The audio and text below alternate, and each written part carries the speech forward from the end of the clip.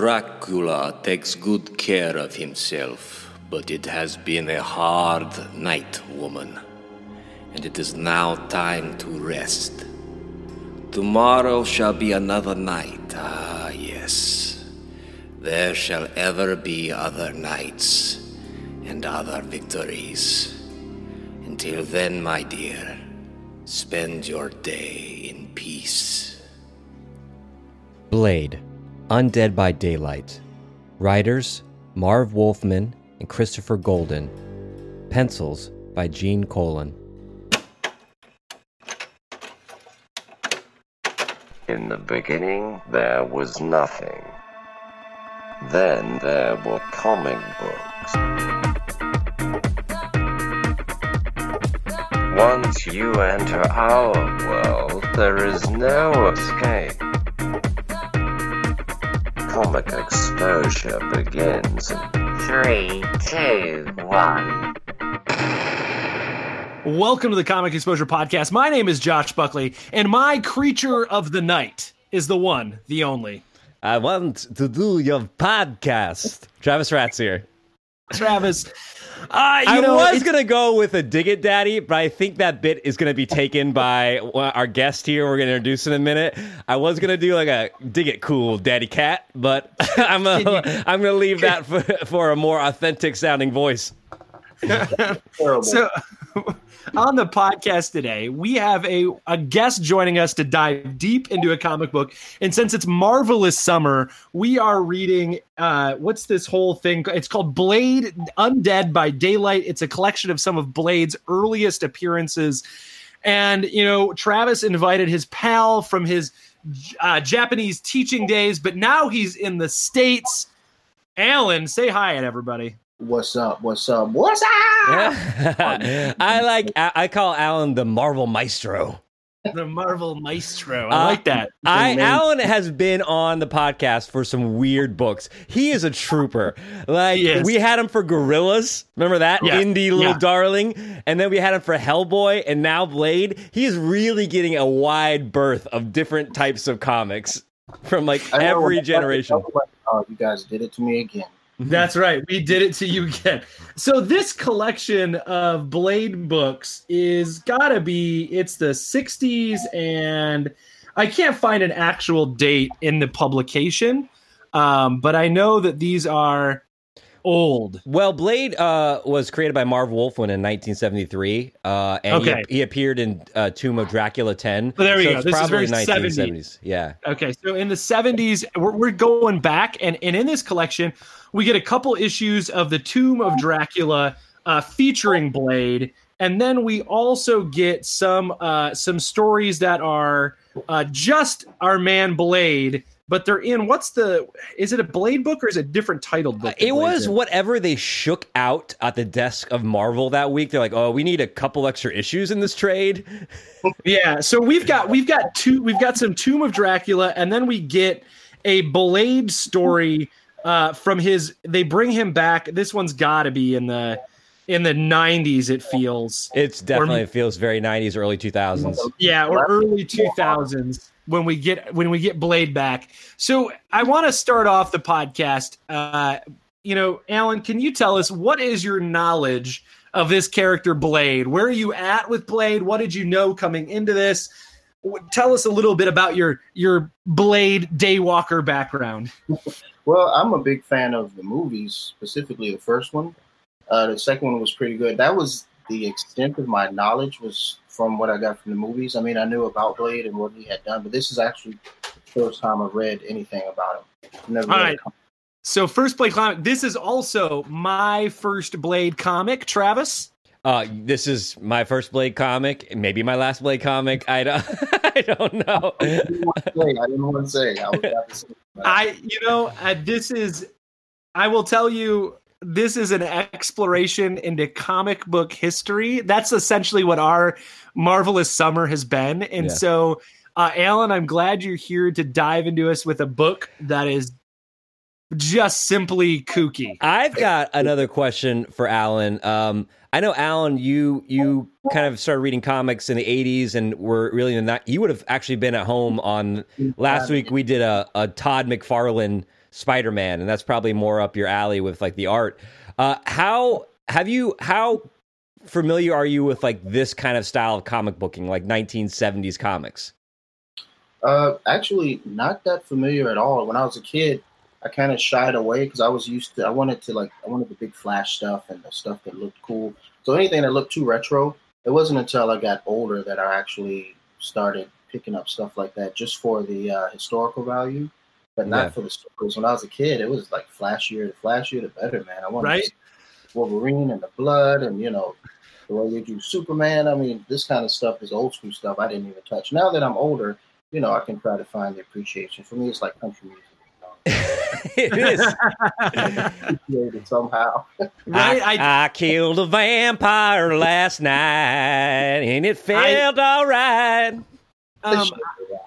This book, like I said, it's a collection of a couple arcs from the Tomb of Dracula, our first introduction to Blade, then what seems to be a while down the road, another Blade story, and then, like I said, we get this extra long issue of like Blade coming back, right? Like they're redoing Blade for another generation. So here's this story as we get, I guess, I don't even know where to start, Travis. I think we should start like fun stuff, positive stuff at it. I'm going to go first. I'm going to take my blade out. Shink! I'm going to lay it on the table so no one gets hurt. And I'm going to ask this question, or I'm going to make this statement. I like 70s Blade fashion. I love his outfit. It's so cool in this. I think Wesley Snipes should wear the old school Blade trench coat, the old school Blade what are those goggles for? I guess blood. When you're stabbing vampires in the chest, blood splatter, so you gotta keep your eyes protected. It was already done though with Dolomite. You guys don't know Dolomite. It is very Dolomite. You are right. Yeah, you can't have Blade do that. They at that time they probably be like, yeah, it's a little too black. It does feel very blaxploitation, right? Like this book does feel like that. You're right, Travis. I thought it was it's a ridiculous outfit, and it is so 70s, and it is so like it is this, everybody's kind of like, hey man, like look, the language is definitely sort of like, it's off the wall, but there's like something corny that's like wholesome about it. But it's Sammy Davis Jr. All right. Hey babes. Hey cat daddy-o, digging it. It's old people trying to write hip. Yes. Pretty much. And his outfit actually kind of reminds me of old school Luke Cage, when he had the with the chest out. And, it's like Luke Cage meets Shaft. Yeah. I love that he's wearing like he's wearing like riding boots, like he just got off a horse, like he has like tall riding boots on. Oh, Blade is an equestrian for sure. I think I've been working on Alan's Halloween game because Alan's he's like you, Josh. He's not a big Halloween fan, but I've pulled him out for like the last couple of years when he was in Japan. And when you get him out, he'll get into it. He wore a Mr. T outfit for like 3 years. It was even outside of Halloween. I was done with it, but he kept getting requested, so I was all right, pulling you back in. Alan, I think you could pull off this 70s Blade. 70s Blade. If we could find you a red leather jacket and some green pants, you could make it happen. I just want to wear the afro, man. I just hair. Travis, I think you're right. It's like a fun sort. It's a weird. So there's no other superhero at this time that looks like this and he's not a superhero, right? They're telling this creepy tale, this sort of like, in a horror comic book, The Tomb of Dracula, and we're bringing in this sort of collection of vampire hunters, and he gets to be the sort of, again, this sort of 70s blaxploitation angle of Marvel Comics, saying, here's our, like Van Helsing. It's our Van Helsing. Yeah. Right. And Pam Grier might as well walk across she might as well be in the background in some of these scenes, right? Right? It is for sure. I just watched Escape from LA today, and Pam Grier is in it, and I'm like, man, Pam Grier needs to be in more movies. Oh man, it looks like the woman that ate Pam Grier, but back in the day, woo! Yeah, even in Jackie Brown, she's still smoking in Jackie Brown. She's got it, man. She doesn't, she's not falling off too fast, man. She looks amazing. The white women in this though are all like go-go dancers and like...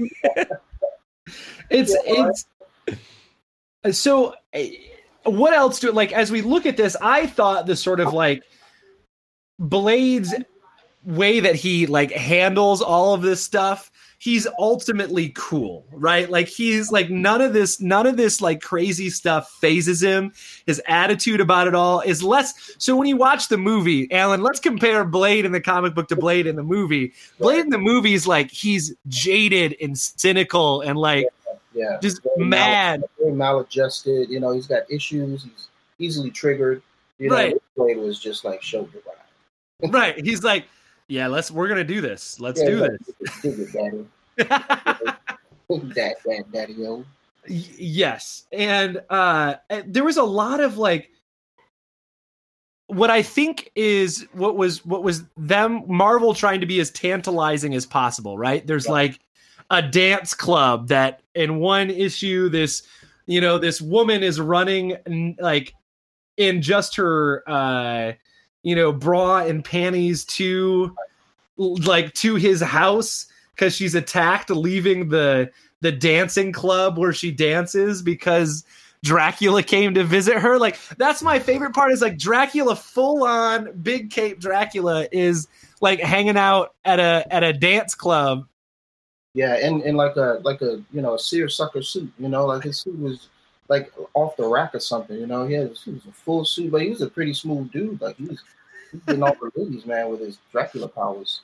It was such a like bizarre, and then like they're fighting in a department store in one scene. Like there's so many like weird, kooky pieces of these stories. Well, it's weird because now, like, what you want from this book is I want it to lean into the corniness, but then you realize no, they weren't being corny. They thought this was edgy at the time. Yeah, like I mean, Blade almost says like motherfucker or son of a bitch several times in this book, and it's that coldness that the 80s and 90s characters like Wolverine, like these characters kind of take over.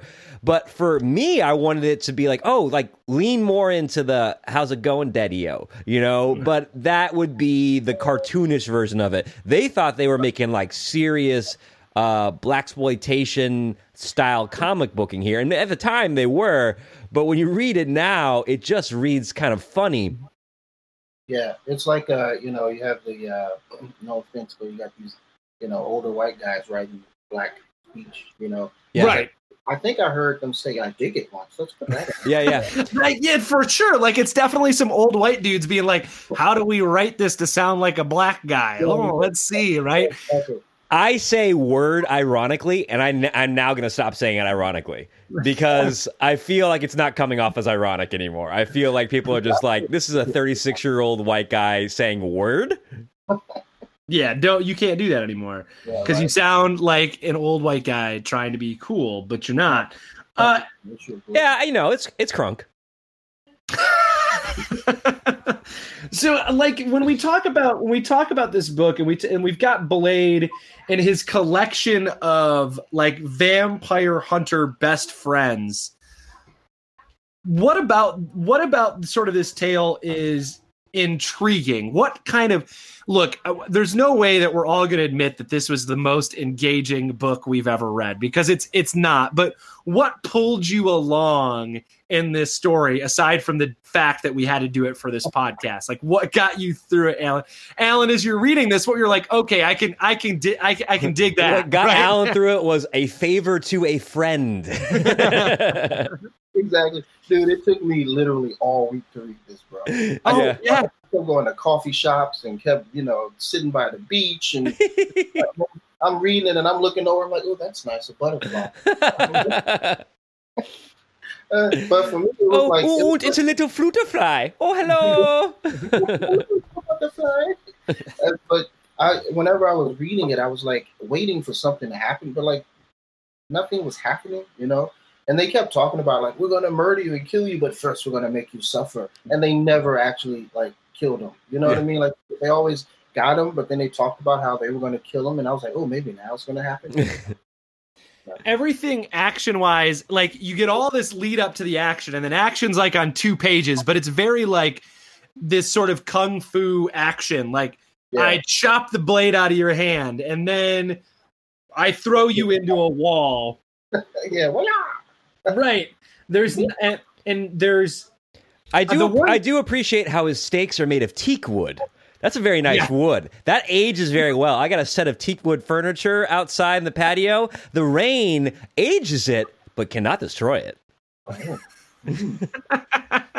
So, like, as we talk about these little stories, right? We've got the story of the friend who is the dancer. We've got the story of Blade helping out his former friend whose wife is being possessed by... she's not actually a vampire. Yeah. Right. She's possessed by a vampire during the daytime. Right. I don't understand how that works. I thought that was kind of a cool... at least they were trying something different there. Right. I thought that was the most interesting one of the old ones, was that arc of like, because you get like, here's an old friend and like he's telling his friend, look, dude, I might have to kill your wife, right? Like you get this sort of tension going on.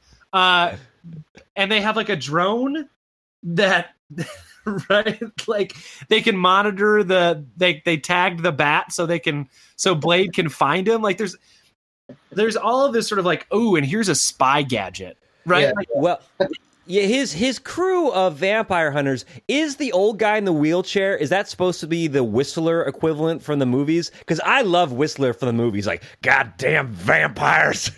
I think so. Yeah. Yeah, I remember he was smoking a cigarette and filling his gas tank up, just spewing everywhere. He didn't care about anyone. Well, I guess we got a killer Blade. It's like Chris Christopherson doing a Nick Nolte impression. Yeah, God, vampires. Yeah, that's terrible. But you know, that whole thing about the lady being possessed, that's something I'd never seen. I didn't even know that was a power vampires had. I guess they don't really explore that one. Yeah, unless this was just made for, unless this was like, how do we do a daytime story? Yeah. How do we make sure that he doesn't have to kill his best friend's wife? Yeah, right? Like exactly. Because you want the intensity of her being a vampire, but you want to be able to unturn her. Right? Yeah, the vampire rules didn't really play a big part of this story like they usually play in story arcs. There was the whole... I didn't even realize they were killing them all at night. Like, to me, it looked like they all took place almost during the day, except for some of the ship stuff. But there were a couple of moments. One, like you were saying, the whole linked to the vampire. Two was vampires can't walk across a dock, like a water, like in the water. Remember? They can't cross moving water. Yeah, I didn't know that. Yeah, they can't cross moving water. Yeah, I was trying to figure out why, because I know the whole silver thing is supposed to be because of like Judas and the shekels of silver, and wood having to do, I think, with the cross. I don't know what the water has to do with vampires. It's the flowing blood of Christ. Because Dracula was like on a boat for like the whole first issue, so I don't know. Maybe he doesn't have to those rules don't apply in the 1970s. This was when you're sleeping, it's okay. Oh, but you can't. That makes sense. You can't be awake. Oh, thank you for clearing that up for me, Josh. I appreciate that. Let me make a note here in my vampire book that I'm writing. Okay, sparkle. Okay, sparkle vampires and water. No good. Water, no good. Water, no good. Vampires are just funky because they don't bathe. Yeah, right. That might be it too. They're just they don't like shower days. Because you never know. Because like maybe a priest blessed the water. That's why they don't like garlic either. People think it's because something in the garlic burns. They just don't like funky smells. Right. They just look, if they're gonna bite people and get their mouths close to people, they want fresh breath. They want fresh breath. Yeah. That's all there is to it. I don't get the garlic thing. That never made a whole lot of sense to me, but yeah, I don't know where that lore comes from either. I feel that a lot of modern vampire movies, there's always that moment where like the kid or the character is like garlic, and vampires are like, you dumb shit. Like that's only in like that's the gimmick. You're like, are you serious? And it's always random what works. Sometimes crosses work, sometimes they don't work. Sometimes holy water works, sometimes it doesn't work. Right? Sometimes like women will just nag them to death. But I did know about, because they talked about when you stab the vampire, taking it out will bring them back, because the stake keeps them, dead. So, but I also found out, I was watching this documentary, don't ask me how, but I was watching this documentary on when people thought vampires actually existed, and that was a thing. That was like they would stab them, and they stayed in the ground because the stake was keeping them in the ground. Oh, all right. Okay. It was just the fact that they staked them into the ground. If you decapitate them at that point, are they completely dead, or do you have to keep that stake in? Like, do you have to like bury them in a grave with a stake in the ground? I don't know. I'm not. Alan, tell us about vampires. Yeah. Yeah, I have no idea. I think decapitating works. I don't know. I'm gonna go vampire hunting tonight. Follow-up question. Are you a vampire? Are you a vampire? You have to tell us. It's like you have to. I mean, look at this tan. I've been out in the sun, man. Underneath this shirt, I look like Josh. Crazy. That sounds like something a vampire would say. Yeah, that is quite the difference, my man. That is quite the difference. There's varying shades of Alan going on right now. Yeah, you do. Yeah, you do have kind of like, it goes from sunrise to sun up on your chest. Bro, it's crazy, man. What is that drop top? I'm always driving with the top down. Anyway, if that's any indication, I am not a vampire unless I'm Blade. Unless you're a daywalker. Ooh, maybe look, Halloween costume's already making itself. Alan, it's already making itself. So let's talk about this modern version of Blade that we get later on, right? We get this modern version of Blade, and this I want to say it feels very 90s or early 2000s. I did not look to see what it is, but it definitely feels like that. I'm curious, Alan, you mentioned this while we were waiting for Travis to pee. The sort of like the trope of black characters, someone always knows voodoo. Yeah, this is what gets me, man. And I see it a lot in Hollywood, anytime, not every time, but, you have so many black characters and they all know voodoo, or they know someone who does voodoo, or like you got, I call her a voodoo mama juju, like some voodoo priestess. I've been in a house with black people my whole life, and I don't know any person that knows voodoo. But apparently in all of Hollywood, everybody that's black knows voodoo. There's always one character who knows. It's like in Hollywood, it's in like professional wrestling. They had like Papa Shango in the WWF. Yeah. It's like, and Constantine has Papa Midnight. Brother Voodoo. Papa Midnight. Brother Voodoo. Brother Voodoo is in this one. Is it this one? Okay, yeah. Brother Voodoo's Papa Midnight is DC. Yep. Get your voodoo right, Josh. God. I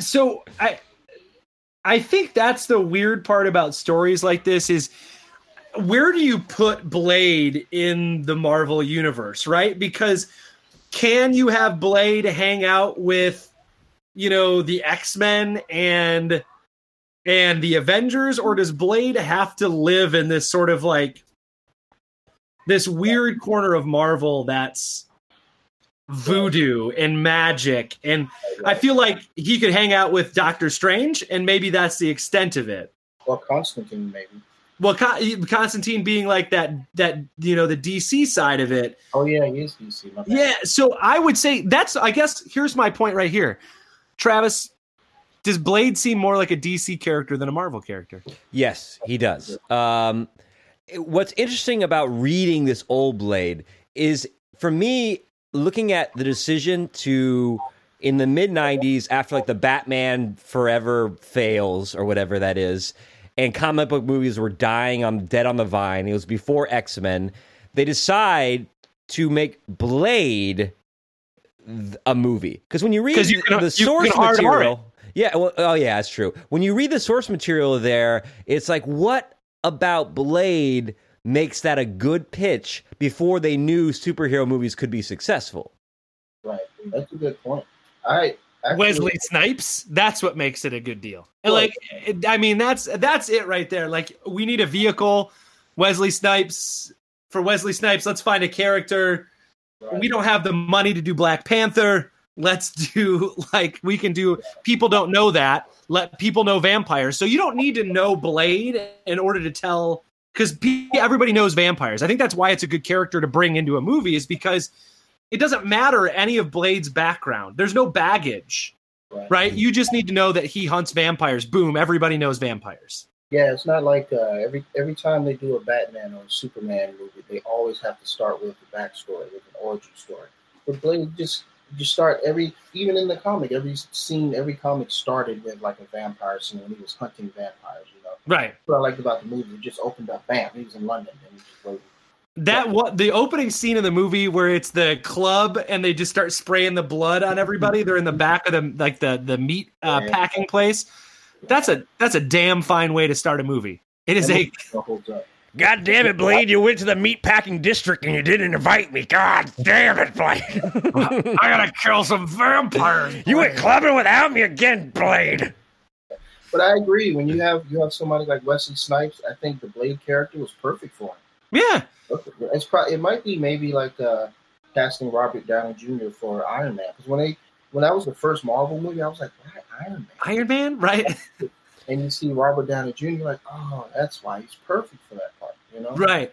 And I heard, are they doing a Blade TV show, Travis? I don't know. Aren't they? I know that Disney for the last 10 years, they've been trying to get Snipes back in the Blade role, but... I think an old, grizzled Wesley Snipes Blade would be amazing. Yeah, I heard there was going to be Blade and Wesley Snipes, but they're going to be passing the torch to his daughter. I could get behind that, because I think that's what's happening in modern comics right now. I do believe I think it's Blade's daughter who's in it right now. I could get behind that. Give me a grizzled Wesley Snipes who's been hunting vampires. Although Wesley Snipes is not grizzled, he still looks in great shape. He doesn't look that much older than when he originally did Blade. Yeah, but you could play it up. You could play it up for the sake of a film. You could have him like filling up gas tanks, smoking cigars. Yeah, I don't care. A lot of butt on Expendables 3, I think it was. He was still whooping some butt on that one, you know. Right. So as this Blade story, I want to know this trip down historical comic book lane. How did you feel about reading this old of a comic? Alan, we talked about it a little bit, that it was tough it's a tough read, but when you leave this comic book, when you put it down, what do you leave with? What do you feel you got out of this little dive into comic book history? Well, for me, I think given how tough this read was, I would like to maybe check out some other Blade comics to see if they, pick up the pace a little bit, or to see, if there's different writing or artwork or whatever.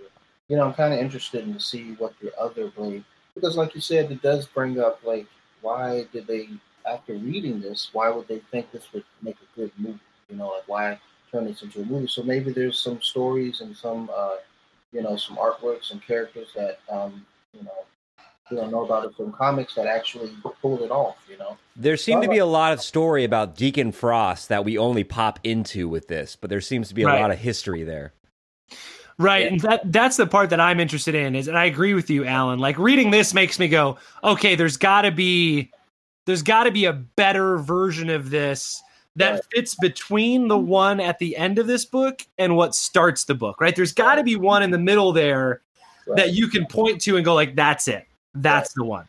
Yeah, and going back to what Travis said, with Deacon Frost, he was the one that he was the one that bit his mom, that turned Blade into who he is, correct? Right. Mm-hmm.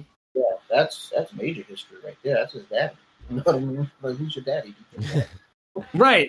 That's the thing that I think was, if we want to talk about what's missing from this book, I think there's no underlying connection between the three stories aside from the character's Blade, and that I think makes reading it tough, because you're like, okay, I slogged through this weird set of issues, it's going to pay off. Nope, we switched to a whole different story. Yeah. Okay, we switched to a whole different story, and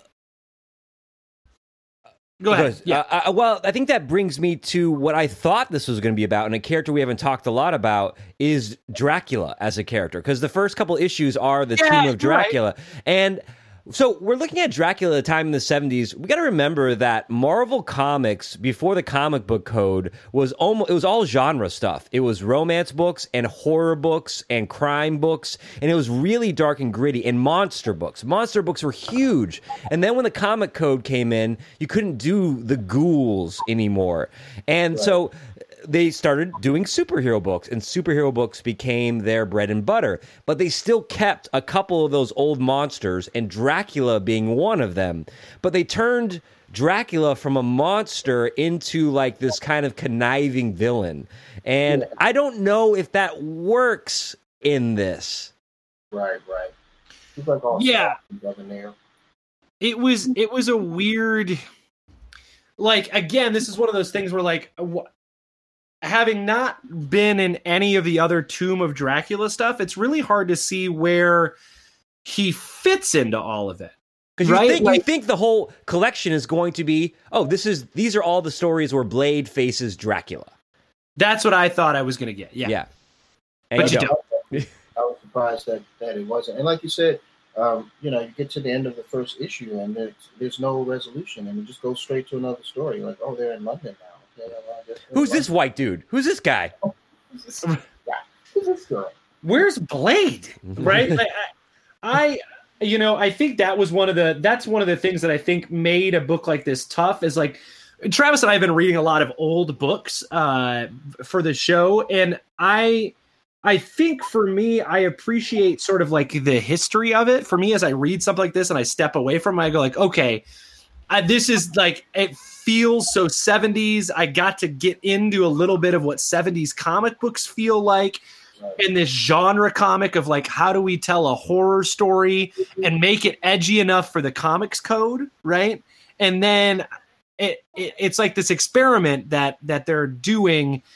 Marvel is, and I guess like this is like, what episode? This is like it's only issue 10 of the Tomb of Dracula, right? So this isn't like Tomb of Dracula's been around for a long time. This is like issue 10, and that's the first Blade. That's the first appearance of Blade. And it seems like the character's been around for a lot longer than that. When you first see him, you're like, oh, I guess Blade has appeared more. That's the first time in comics that Blade appears, is Tomb of Dracula number 10. And they write him like he's a fully fleshed out character, that he has a backstory already, and we're just seeing him hunt down Dracula. Right. And I do love how many times in it they kind of like, then I think in that first set, the narration is fun. As you get like, and then Blade turns, and without a problem, he like does this, right? I was noticing that. I was like, man, that's a lot of description going on there. I mean, some of it I have to glaze over just so I can get to the dialogue, Yeah. And that's that 70s and 60s sort of writing, right? That early comic book writing where you can't just show me, you got to tell me, because we had to prove that it was good for kids. Right. And so we got to have words on the page. Honestly, though, it's better than the newer version of Blade in here, where it was all exposition and dialogue bubbles. I mean, it was like a 1970s detective. It was so much just exposition and dialogue. I'm like, take me back to the 70s. At least there's some action going on in here. And the last few panels were all just like, I was like, man, this is too much. I don't even know what's going on. My ADD kicked in. My attention span was just like, it was off the wall. I couldn't click it anymore. It was a lot of artwork, which was nice. Yeah, it was very much like, let's talk about this. Let's talk about this. Let's talk about this. Here's a fight. Here's a fight. But none of it. It's 1998 is when that one comes out. So I found it on iComiXology. So it's 1998 when that series runs. Not a good year for comics, 1998. I don't think so. I think I was out by that point. Yeah. Right, going on or something. I don't know. But so here's what I want to talk about. As we talk about this in this sort of historical version of this, what did you guys think about the art in both versions, the old 70s version and the new version? How'd you feel about the art as we go through this memory lane 70s art history dive we're going into. Alan, what did you think about it? So for me, I wasn't crazy about the old school art. And then when we got to the newer pages, I was like, oh, here's some new stuff. But then as I was reading the newer stuff, I kind of missed the old school art. And then I went back and I was like, I kind of like that. I dig it. Mostly because I think the story was better. Oh, actually, it's it. I dig it. Black people say this. So, I before I was like, oh yeah, we got some newer artwork. But then, I kind of, as I kept reading, kept going, and kept going back and looking at stuff, I kind of really appreciated I like the colors of the older stuff. I like I think they drew the acting a lot better. I just think it was more enjoyable for me as I began to understand and accept it. Josh, I'm going to come across this podcast and stake your entire family. I think they're talking the whole time. It's so loud. Is that what's going on out there? It sounds like a Fight Club. So I'm gonna mute myself when I don't talk. No, I agree with you. As we've done this podcast, I have this greater appreciation for this functional 70s art. I mean, obviously the coloring in the 70s comics does a lot for it. I've grown to love that really poppy coloring, those greens, those purples, those blues, those yellows, those reds. I mean, they just really pop, and the shading and the shadowing are fantastic on there. And so that way, when you get to the newer stuff, like you were saying, Alan, it's different and it feels more modern, but it lacks heart. It feels cold. It feels... yeah.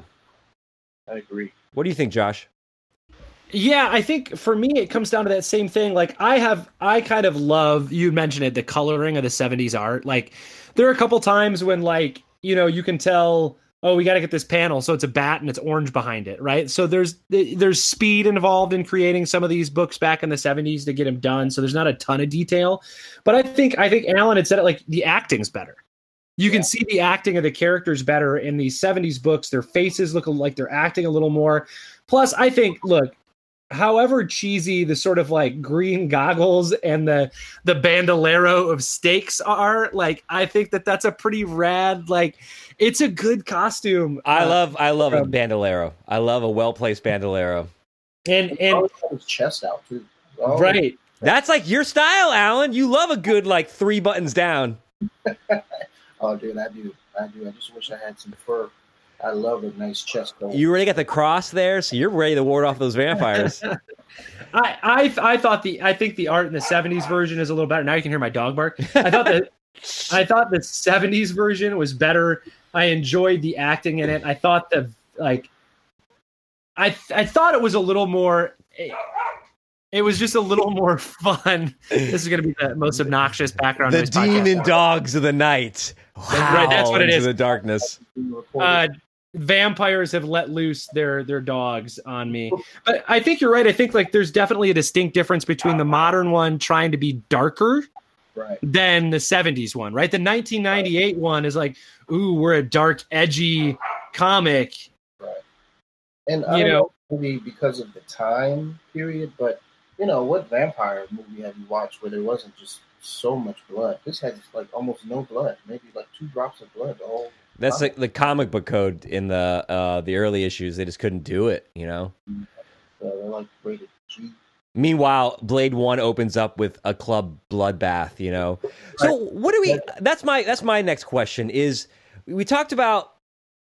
To me, Blade feels like an underdeveloped character still. A character where I think there's so much potential that people haven't tapped into. Now, again, I've only read a little bit of Blade in comics, and I've seen the movies, and the movies do a good job. But to me, when I see the character Blade, I'm like, wow, there's so many cool stories you can tell with that character. We talked about possibly getting his daughter involved. We talked about an old grizzled Blade, but Alan, what would you like to see from a Blade story? If you had the reins to Blade the character, what would you want to do with him? What kind of story would you like to tell with him?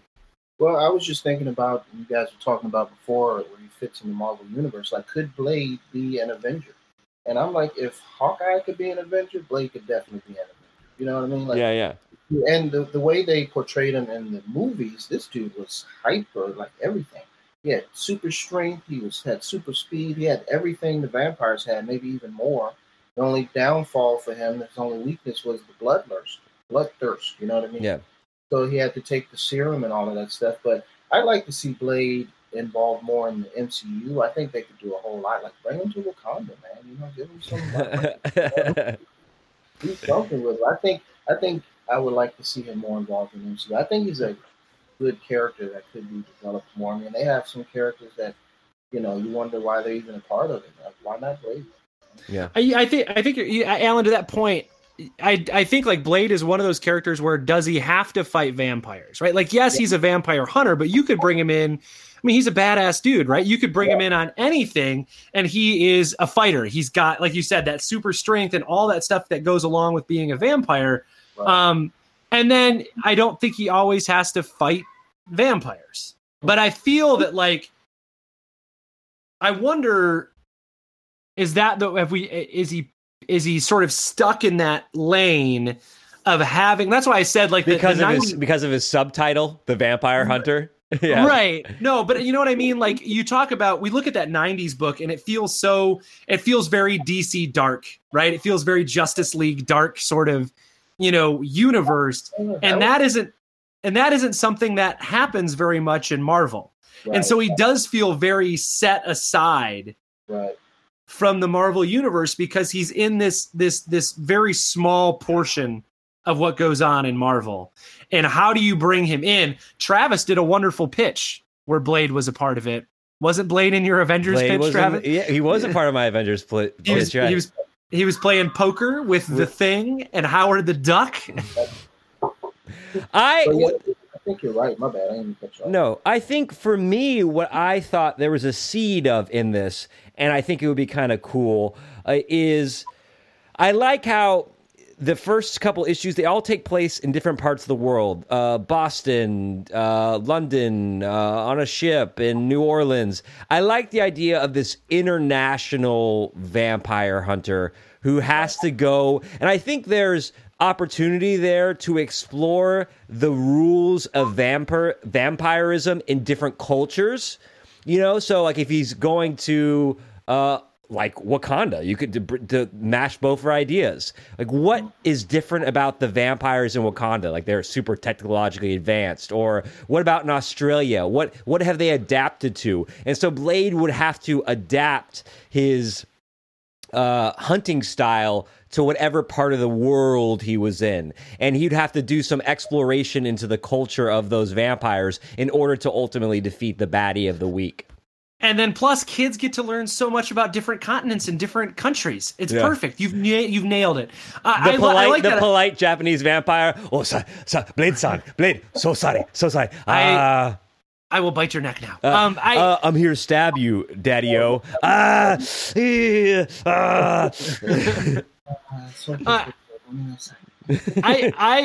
like that idea, Travis, and I think about this idea of like, okay, I like this international vampire hunter thing. I think that's good. I like that sort of angle on it.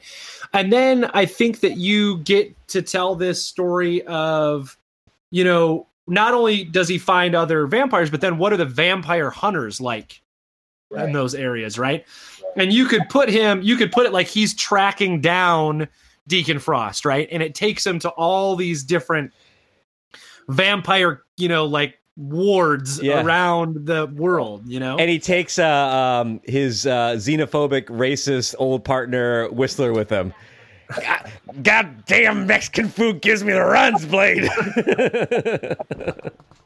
But I think that you could easily turn Blade into Hellboy, and it would be fantastic. Yeah, cigar smoking, tough talking. No, I mean just the idea of like BPRD, but Blade. Oh, yes, right? yeah. Like Blade is not just vampires, but he's hunting all of the supernatural. You could easily transition Blade into that sort of like vampire, you know, like demon hunting, whatever group. And then you're not just stuck with vampires. You get to like he's fighting Wendigos, and he's like all of these different sort of like supernatural ghouls and ghosts you could bring in. Yeah, that'd be cool. One thing I did notice also was how how like in the 80s, you know, they Dracula and they were all like involved in like the go-go scene because you got the disco era and all that stuff. And then on the most recent issues, you have the vampires infiltrating the underground and mafia, crime and things. So a lot of what was going on in the world, you know, they were showing that vampires are now integrating into society, you know, and infiltrating and, you know, influencing society, which is pretty cool. I like that mafia aspect of it. I liked the reasoning behind it. Well, these people are already inclined to do shitty stuff, so if we make them vampires and they follow me, then I have like control of pretty much everything. Right, yeah, and you know, think about it. If you could live forever and you had this power, you know, eventually you'd have people in the legal system, and you'd have people in this organization. You just have all these people that you can just call on anytime you need. You know, you infiltrate all these powerful organizations, and then you become a powerful figure yourself. Vampires always have that secret. It's a little bit over that secret order, right? It's always a bunch of like old vampires in a circle. Yeah. They're always sitting in a circle and just like, we have to. He's not respecting our traditions. Right. Who is this upstart? He thinks he knows what a vampire is. Right. And then you have like the purebloods versus the ones that have been turned, and the ones that have been turned to like millennials. They're like, oh, these old guys. And then the purebloods are like, all these young ones, these young and all they care about is clubbing and sex. Yeah, and avocado blood toast, right? Like avocado blood toast. It doesn't follow the drinking blood rules, right? But I think like you said, Travis, this is a character that I wonder how we tap into a character like this.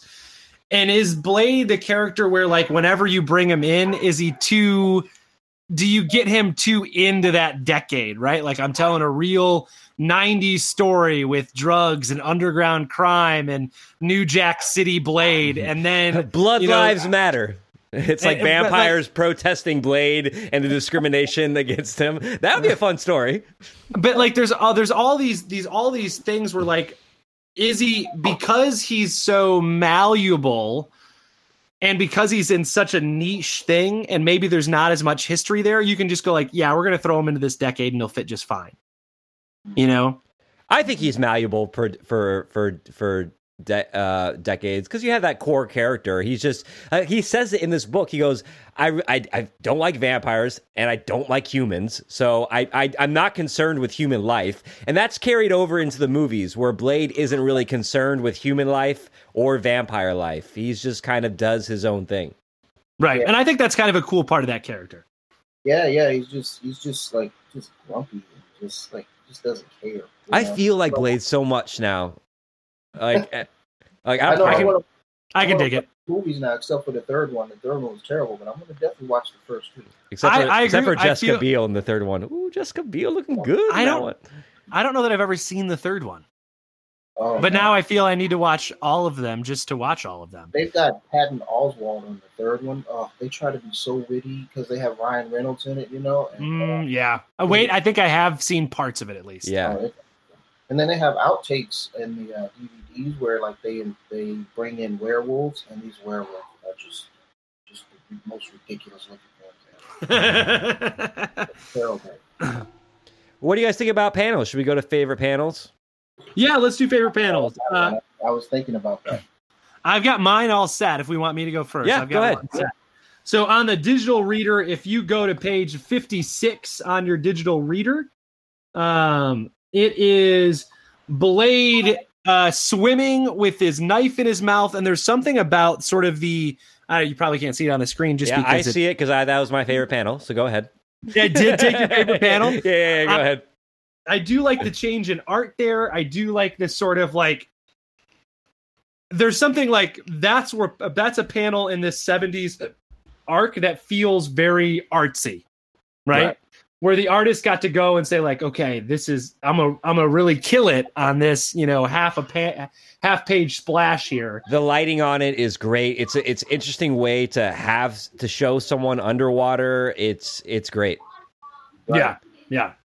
So now that I stole yours, Travis, are we gonna have to? Does Alan have one? No, I came with. I'm gonna go with backup one. I don't think anyone's gonna choose that.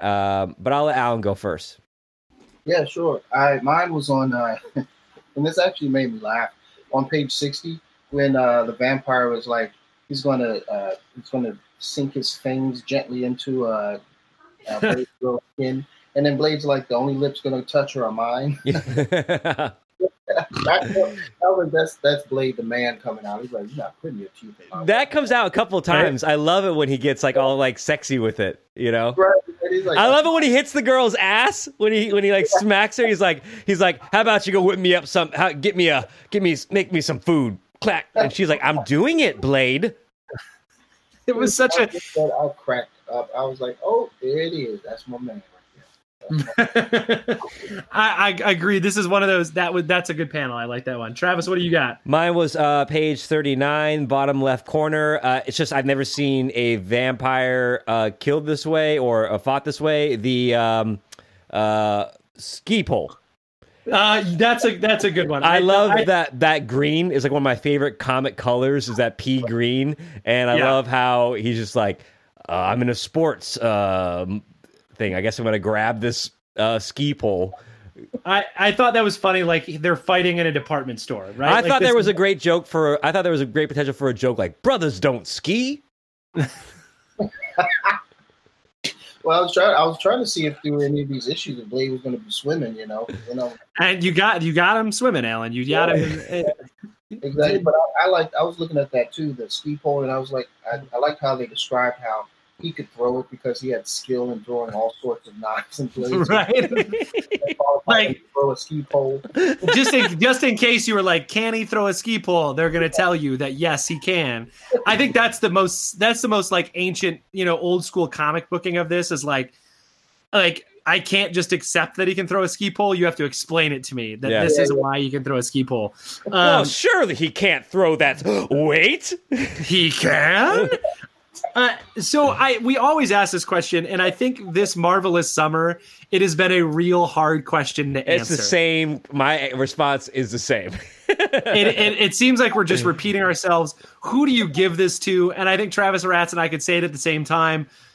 Just someone. If you want to explore old comic books, if you want to if you want to know like your roots. If you want to know your roots, it's like Alan said with country music. It's like, well, country music and the infusion of blues, and that kind of makes rock and roll. But I guess I should go and learn where I like now came from. But it's tough. It's like listening to like I don't know, Jimmy Rogers music, like the yodeling cowboy. You're like, wow, this became rock and roll. They got to do this for like a kid as punishment, and you have to write. You need to write a 3-page report on Blade and Dracula. I also recommend this to vampires. That's who I'd recommend this to. And vampires is a nice little manual. If you were thinking about taking a cruise, think again. You can't get on that dock, brother. You can't. Daddy-o. Dig it, Daddy-o. You can't. Yeah. So this is just one of those oddball dives. I will tell you that I'm glad I read it because it was so goofy and so like 70s that I'm like, okay, I've had a taste of what those books are like. Because you see like Tomb of Dracula and all these old sort of like horror books, and I'm always curious, like, how do you make this with the Comics Code? And this is how you make it with the Comics Code. Right. If there are any issues that are, like of value, any issues of Blade that are, pricey or cost more than others because of, Let's see. I'll look that up. Tomb of Dracula number 10. Let's see how much it is. Because Alan, it's going to be in like 6 months. It's going to be, the holidays, and maybe you'll find Tomb of Dracula number 10 on your doorstep. The cover price was 20 cents on that bad boy. Let's see. Come on. Ooh, it's not.